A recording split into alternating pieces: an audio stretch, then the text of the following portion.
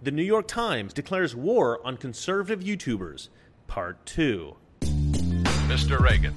So the first video, I was recording the video, it went really long, so I decided to cut this into 2 videos, and this is the second video. So without further ado, this is the rest of the article. YouTube's recommendation system is not set in stone. The company makes small changes every year and has already introduced a version of its algorithm that switched on after major news events to promote videos from quote-unquote authoritative sources over conspiracy theories and partisan content. This past week, the company announced that it would expand that approach so that when a person had watched a series of conspiracy theory videos, it would be nudged towards videos from more authoritative news sources. As I said before, I understand the thinking behind this, get people out of their ideological bubble. But as it is currently implemented, it's awful. Yesterday, I was watching a video by Laura Towler, who is a right-wing UK YouTuber. She makes some great points, has some very well-researched and well-considered perspectives, and I highly recommend her, Laura Towler. I'll have a link in the description. After the Laura Towler video I was watching ended, the autoplay function on YouTube turned me to this video. If there's one generalization you can make about religion and wealth, it's that the less people believe, the richer they stand a chance of being. Incidentally, to explain the anomaly of the United States, religion seems not to slow down economic growth here because it's a particular sort of religion, an overwhelmingly Protestant and exceptionally materialistic kind. The American God doesn't want you to think of building the New Jerusalem in the next world. He wants it here and now, in Kansas or Houston. Now, this extremely left-wing atheist countries are better video is 180 degrees from the video I had chosen to watch before. The algorithm says, this guy watched a far-right video. We should play him a counter-argument video next in order to give him a broader perspective. But I don't need a broader perspective. In fact, I watch left-wing propaganda for a living. Now, in the mind of the YouTube team that's programming these sorts of things, this anti-religion video is the kind of thing that is neutral. It's not crazy left, right? They don't think it's crazy left. And this video being neutral, these kinds of moderate arguments should be forced into my brain whether I want to watch them or not.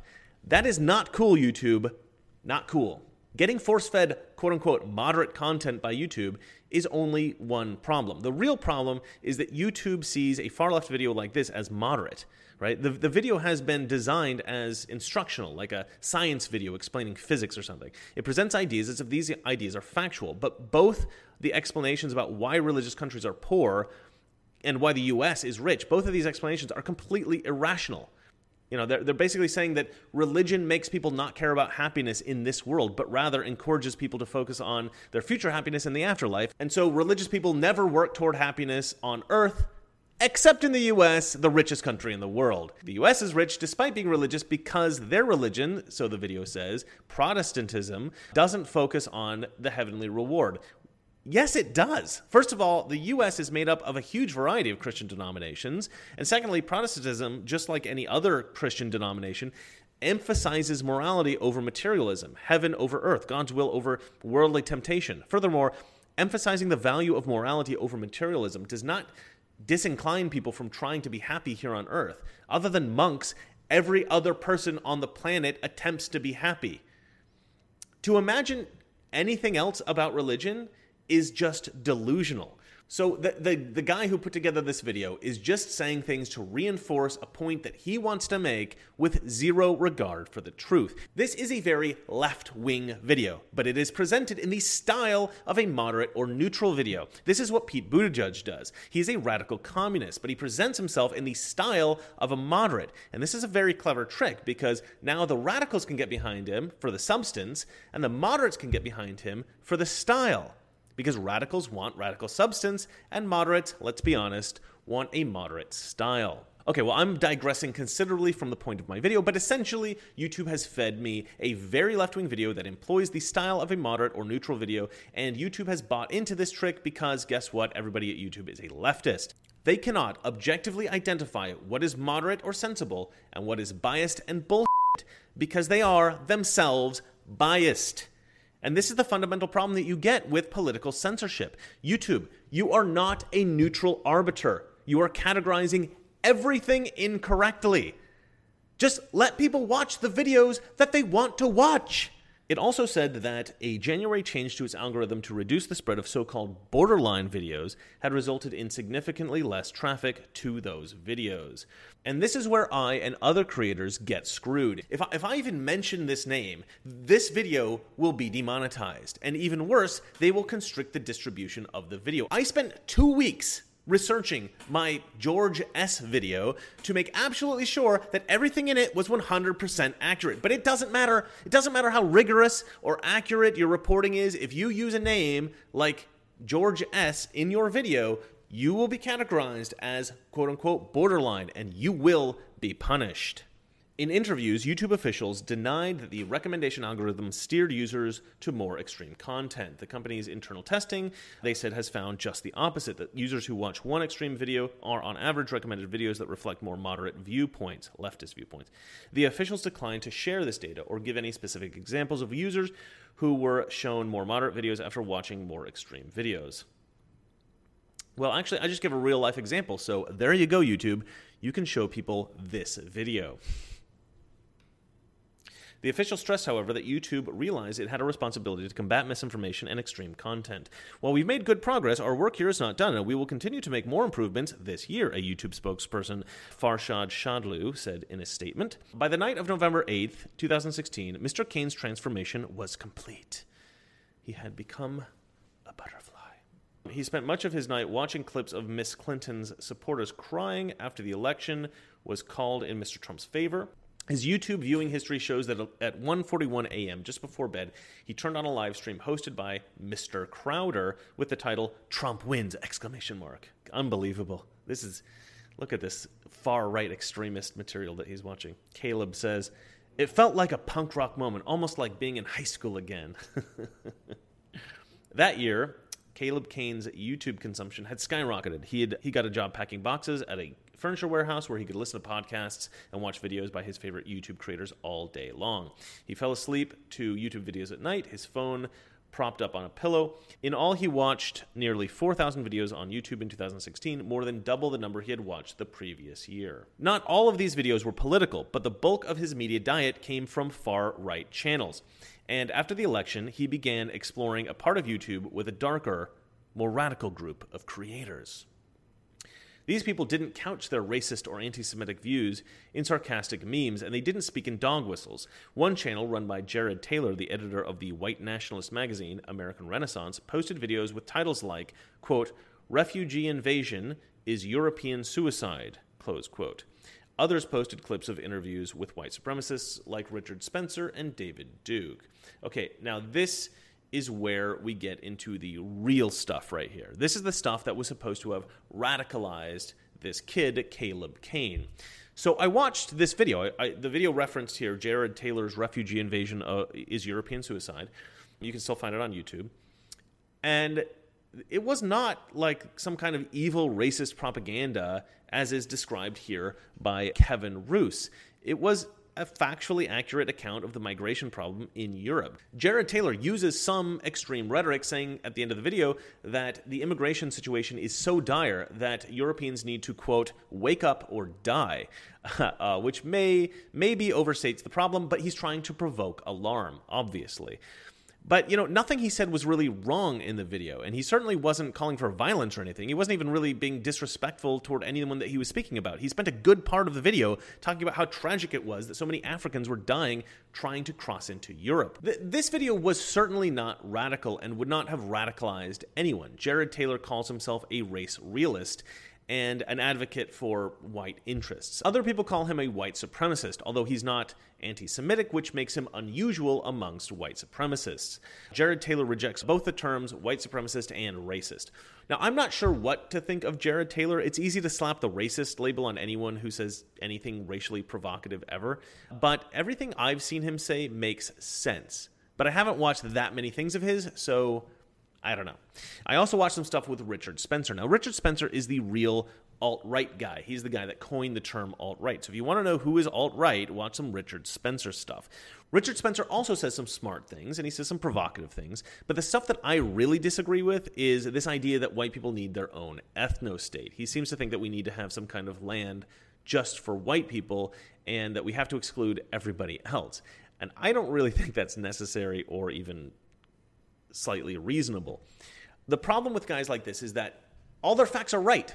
I mean, I couldn't find anything wrong with Jared Taylor's facts or Richard Spencer's facts. Their facts are on point, but their solutions don't seem to make sense. The creation of an ethno-state doesn't make any sense. I actually agree with them that Europe would be smart to try to preserve the cultures there. I mean, I love visiting Europe. I love to enjoy European cultures, and I think losing them would be a complete tragedy. But to go so far as to exclude various other ethnicities completely, as in an ethno-state, that doesn't make any sense to me. There are just too many amazing, brilliant, valuable people who are not white. And, this is the dividing line, I think, between a sensible conservative trying to improve the world by preserving traditional values and culture and a white nationalist who wants to exclude people from white society because of race. In order to preserve traditional values and culture, we don't need to exclude anyone. I would much rather be friends with a good black man than a bad white man. But I don't want a million black men taking over a Swiss village and completely obliterating the culture. I mean, no matter how awesome those guys are, they've still destroyed somebody else's culture.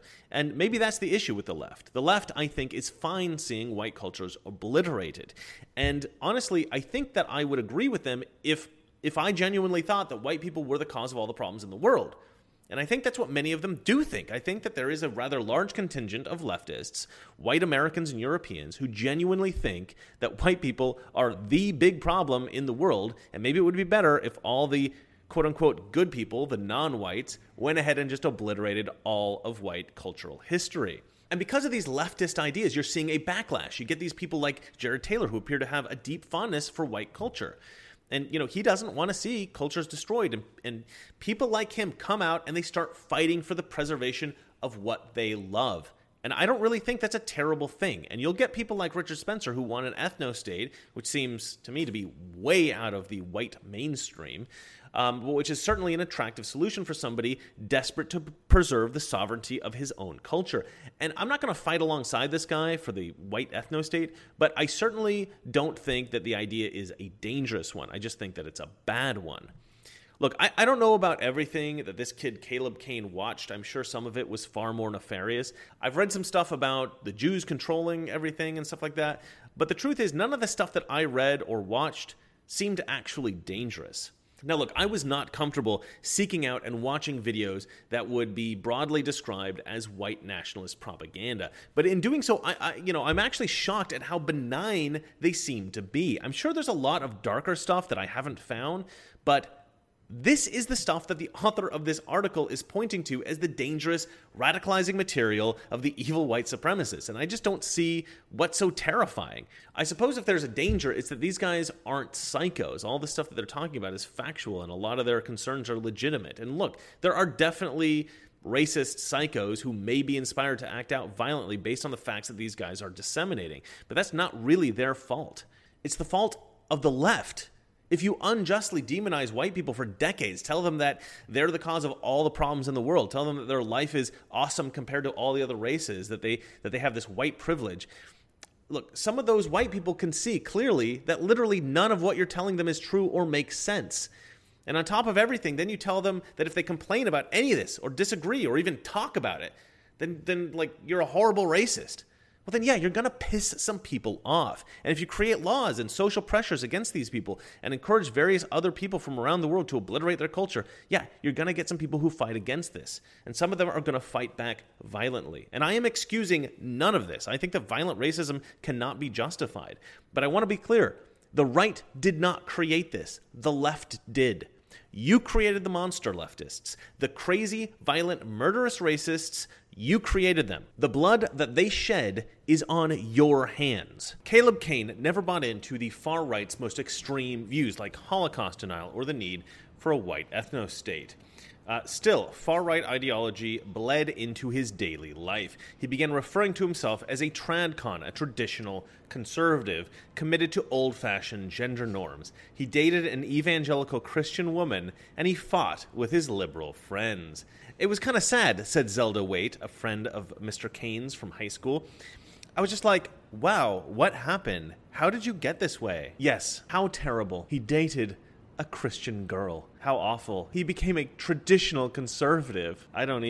This poor kid, definitely became he was definitely radicalized, for sure. Some of Mr. Kane's favorite YouTube creators were shifting their politics, too. Mr. Molyneux, in particular, seemed to be veering further to the right. He fixated on race realism, a favorite topic of white nationalists, and went on an InfoWars show to discuss his opposition to multiculturalism with Mr. Jones. He hosted far-right figures on his channel, including Mr. Taylor of American Renaissance and Brittany Pettibone, a self-described American nationalist who pushed the Pizzagate conspiracy theory. And I didn't really delve into any of this stuff. But I would like to say that there is this kind of idea that because a lot of these white nationalists will use facts that are also recognized to be true by like lots of people, including conservatives, that everything that conservatives say is also like white nationalist propaganda. But this is a what they would call like a logical fallacy, right? You're saying because I say some of the same things that guy says, that I believe all of the same things that guy believes, which is like, no, the most important part of that guy's belief system, right, that white people are superior or need to have an ethno-state or all that kind of crap, that's stuff that the conservatives don't believe. Like, that's the important stuff, right? So, yeah, I mean, I'm sure most leftists believe 2 and 2 is 4, and I think probably most white supremacists think that 2 and 2 is 4. That doesn't make all leftists white supremacists. I mean, the thinking is completely mental. Yeah, we're all going to agree on a lot of things. It doesn't make us all have the same extreme views. Moving on. As Mr. Molyneux promoted white nationalists, his YouTube channel kept growing. He now has more than 900,000 subscribers, and his videos have been watched nearly 300 million times. Last year, he and Miss Southern, Mr. Kane's Fashy Bay, went on a joint speaking tour in Australia and New Zealand where they criticized Islam and discussed what they saw as the dangers of non-white immigration. Wow. Kevin is really trying hard here to characterize Stefan Molyneux as a white supremacist. How dare he criticize Islam or express any concerns about immigration? Racist. In March, after a white nationalist gunman killed 50 Muslims in a pair of mosques in Christchurch, New Zealand, Mr. Molyneux and Miss Southern distanced themselves from the violence, calling the killer a left-wing eco-terrorist and saying that linking the shooting to far-right speech was utter insanity. Now, this I did look into. I actually went ahead and read the New Zealand shooter's manifesto. I also scrolled through a list of the people that he had killed.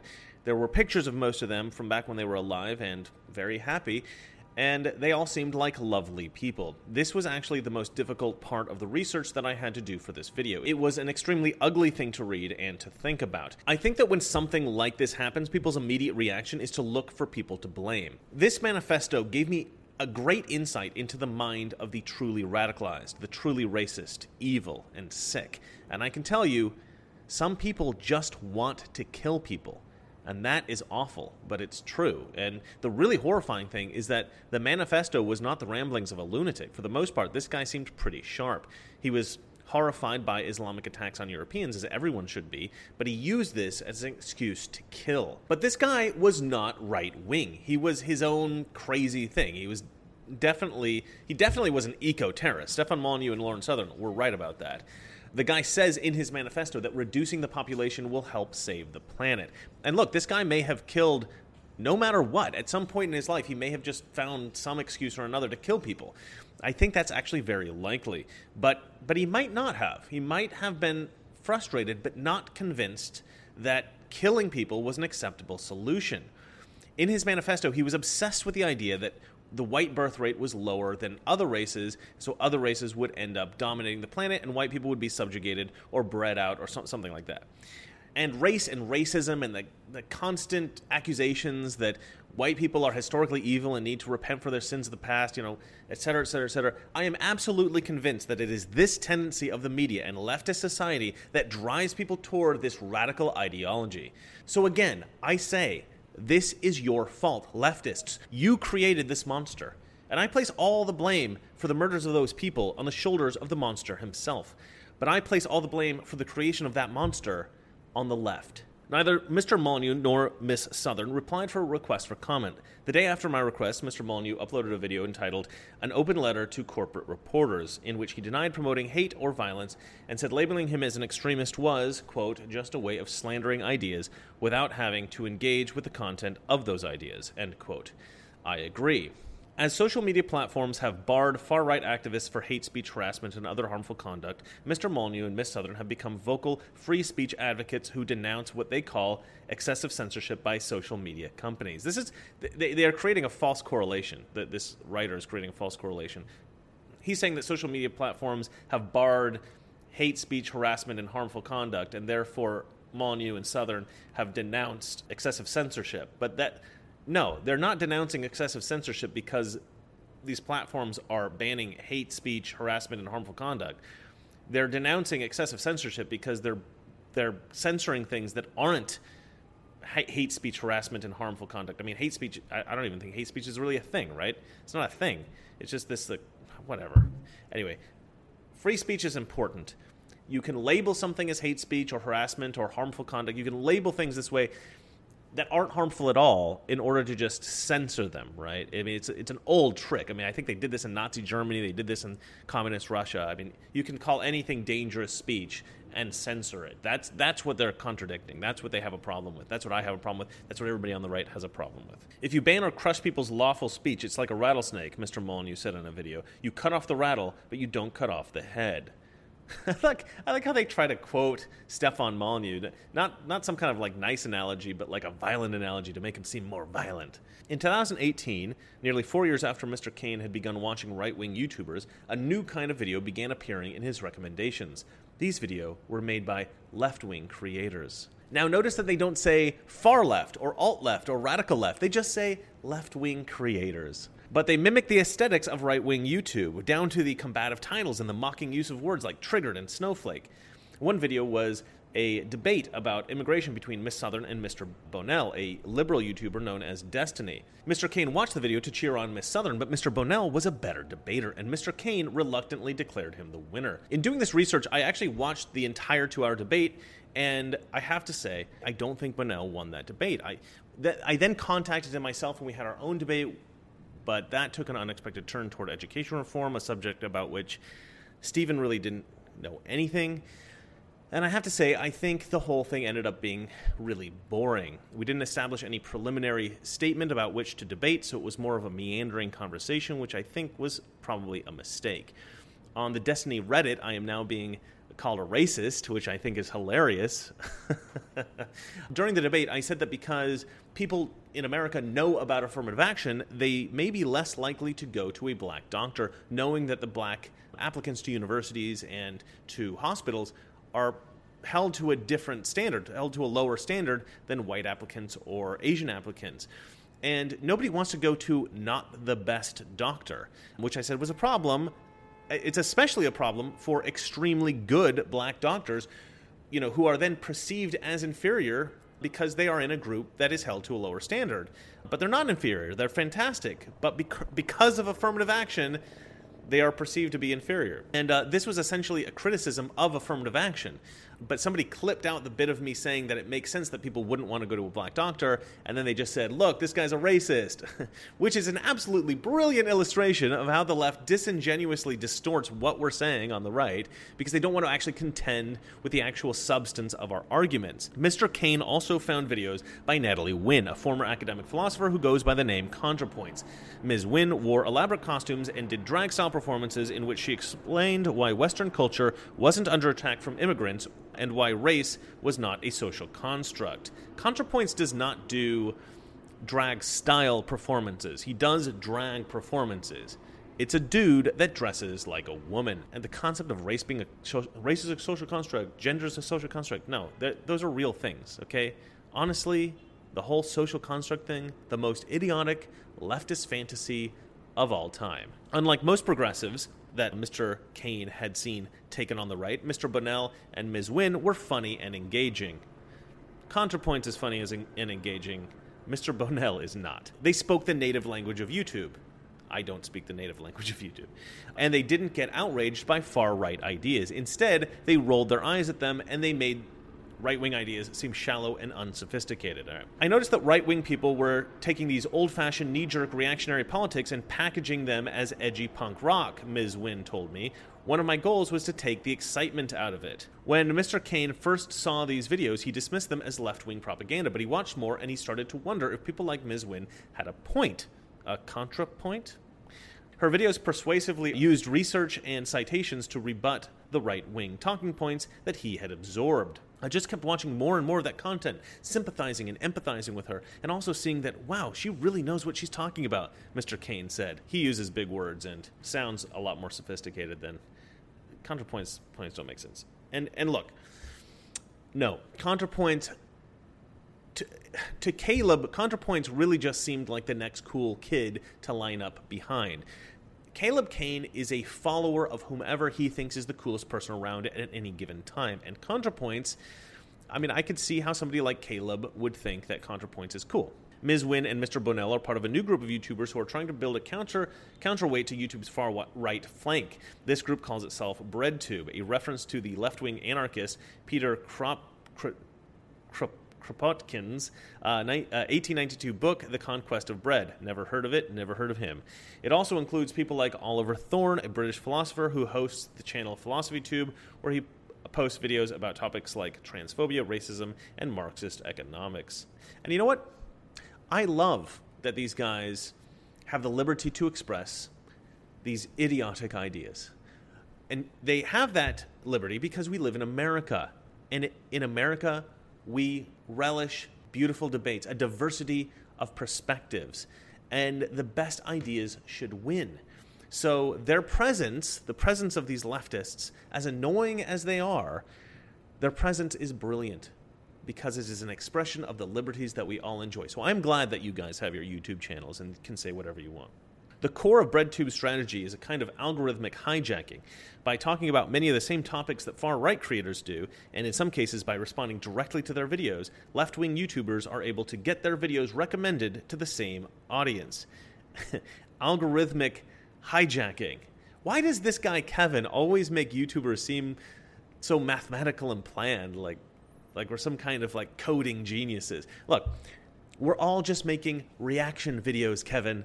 It's not that sophisticated. Natalie and Destiny made a bridge over to my side, Mr. Kane said, and it was interesting and compelling enough that I walked across it. BreadTube is still small. Ms. Wynn, the most prominent figure in the movement, has 615,000 subscribers, way more than me, a small fraction of the audience drawn by the largest right-wing creators. Yeah, but what about like the Young Turks? They've got an insane number of subscribers. And then you've got like BuzzFeed and I don't know, Vice and Vox, and you've got all these. What is he talking? Is he just like? Does he not realize how many like extremely powerful left-wing entities, like propaganda machines, that there are on YouTube? He's acting like, you know, there's this huge wave of right-wing radicalization propaganda, and it's, you know, it's just like steamrolling over everything. And there's these little, like, you know, it's like this David Goliath story, and these little Davids are fighting back. No. We're David, all right? The left wing. You guys are Goliath. I mean, come on, be real. This is ridiculous. Unfortunately, the alt-right got a big head start on finding ways to appeal to white men, said American Johnson, a YouTuber who runs a left-wing channel called Non-Compete. No, you guys just hate white men. What are you talking about? We're late to the party, but I think we're building a narrative that will stand strong against the alt-right narrative. Okay, first of all, you're trying to build a narrative that will stand strong against all conservatives, and you're not going to win because you are all racist, sexist, and you pretty much hate everybody who's not intersectional and crazy. After the New Zealand shooting, Mr. Kane decided to help. He recently started his own YouTube channel, Faraday Speaks, an homage to the 19th century scientist Michael Faraday, where he talks about politics and current events from a left-wing perspective. He wants to show young men a way out of the far right before more white nationalist violence ensues. This guy's channel will not be successful. He's kind of like the quintessential beta male. He's pretty much what every Jordan Peterson fan is trying desperately not to be. You have to reach people at their level, and part of that is edgy humor, edgy memes, he said. You have to empathize with them, and you have to give them the space to get all those ideas out of their head. Shortly after his first video was uploaded, Mr. Kane began receiving threats from alt-right trolls on 4chan. One called him a traitor and made a reference to hanging him. And that was when he bought the gun. Not an overreaction at all. Several weeks ago, he moved out of West Virginia and he's working a new job while he develops his YouTube channel. What is most surprising about Mr. Kane's new life on the surface is how similar it feels to the old one. He still watches dozens of YouTube videos every day and hangs on the words of his favorite creators. It is still difficult, at times, to tell where the YouTube algorithm stops and Caleb's personality begins. Yeah, because he's got an obsessive type personality. Have you seen him? But not only was it pragmatic, but it appealed to the romantic inside of me. It appealed to my desire to want to be strong and powerful, to have my own identity, and to make my own way in life, and to not live like I had lived forever, following other people, as ironic as that is, and being controlled, by my family, by my society, whatever. And so, to have that sense of stability and belonging, I did the most paradoxical thing you can. I gave myself up to others. And I became the follower. Perhaps this shouldn't be a surprise. Our political culture is now built largely on shape-shifting internet platforms which have made flipping partisan allegiances as easy as changing hairstyles. It's possible that vulnerable young men like Mr. Kane will drift away from radical groups as they grow and find stability elsewhere. It's also possible that this kind of whiplash polarization is here to stay as political factions gain and lose traction online. Near the end of our interview, I told Mr. Kane that I found it odd that he had successfully climbed out of a right-wing YouTube rabbit hole only to jump into a left-wing YouTube rabbit hole. And you know what? He kind of admits here that Caleb Kane is on like a pendulum swing drawn to like the extremes of politics. This writer, Kevin, does make the point rather tepidly, but I will give him credit for mentioning this. I asked if he had considered cutting back on his video intake altogether and rebuilding some of his offline relationships. Not sure he had a lot of those to begin with, but all right. He hesitated and looked slightly confused. For all of its problems, he said, YouTube is still where political battles are fought and won. Leaving the platform would essentially mean abandoning the debate. He conceded, though, that he needed to think critically about the videos he watched. YouTube is the place to put out a message, he said, but I've learned now that you can't go to YouTube and think that you're getting some kind of education, because you're not. And that is the end of the article. Caleb Kane may not think that you're getting an education on YouTube, but researching this video was a real education for me. I've now been introduced to ContraPoints, and I plan on doing a reaction to one of his videos. I debated Destiny, although maybe a little too politely. I have now watched a few white nationalist videos, which were far more benign than I ever would have imagined, and I read a mass murderer's manifesto, which was a truly chilling experience. But as chilling as it was also extremely enlightening. Sure, Caleb hates conservatives right now, and he thinks that ContraPoints is awesome.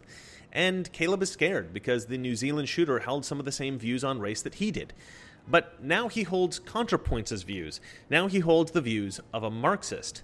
Just wait until he finds out what Stalin did, or Mao, or Pol Pot. I hate to tell you, Caleb, but you just jumped out of the frying pan and into the fire.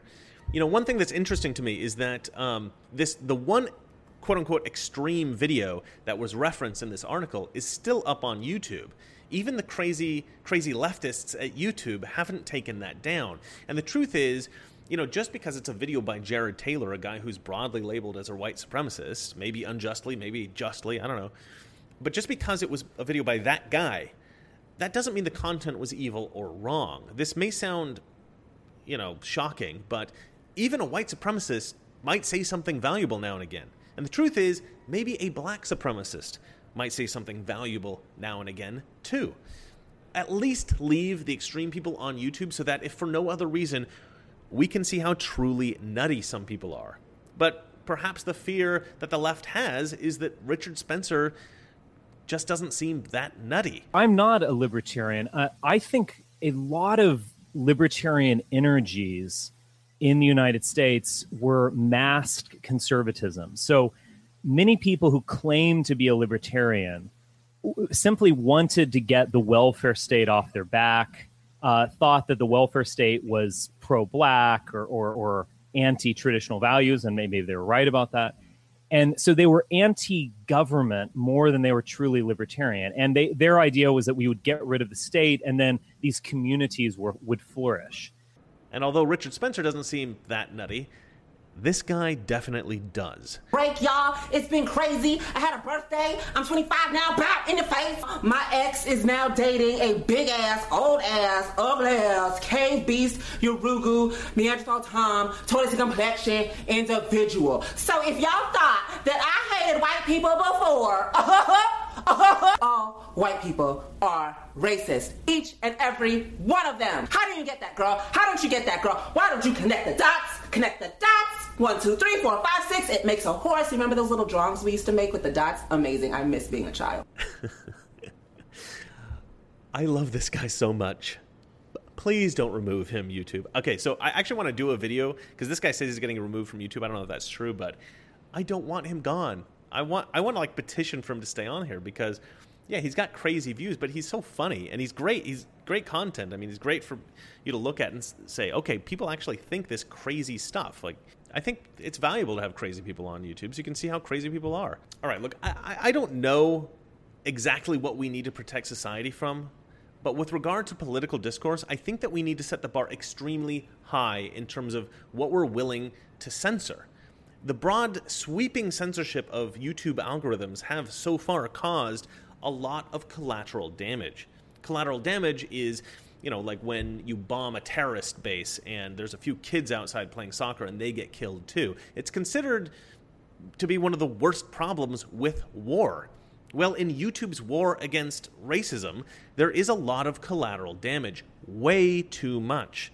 And it doesn't just hurt creators, it hurts everyone, because if the viewer isn't recommended a valuable video because YouTube has flagged this video as borderline, but it's not really borderline, you know, the video is fine, then the viewer misses out on that content. Look, we need to hear as many good ideas as we can, even if some of them seem crazy. And you know what? I think it's good to know what everyone is thinking from every corner of politics. Well, that's it for me. If you like this video, hit the like button. If you want to see more like this, please subscribe. And if you hate me, you're probably a white supremacist. And you know what? I'm okay with that. Good night. Those who would trade our freedom for the soup kitchen of the welfare state have told us they have a utopian solution, peace without victory. They call their policy accommodation. They say we offer simple answers to complex problems. But perhaps there is a simple answer. That we want our national policy based on what we know in our hearts is morally right.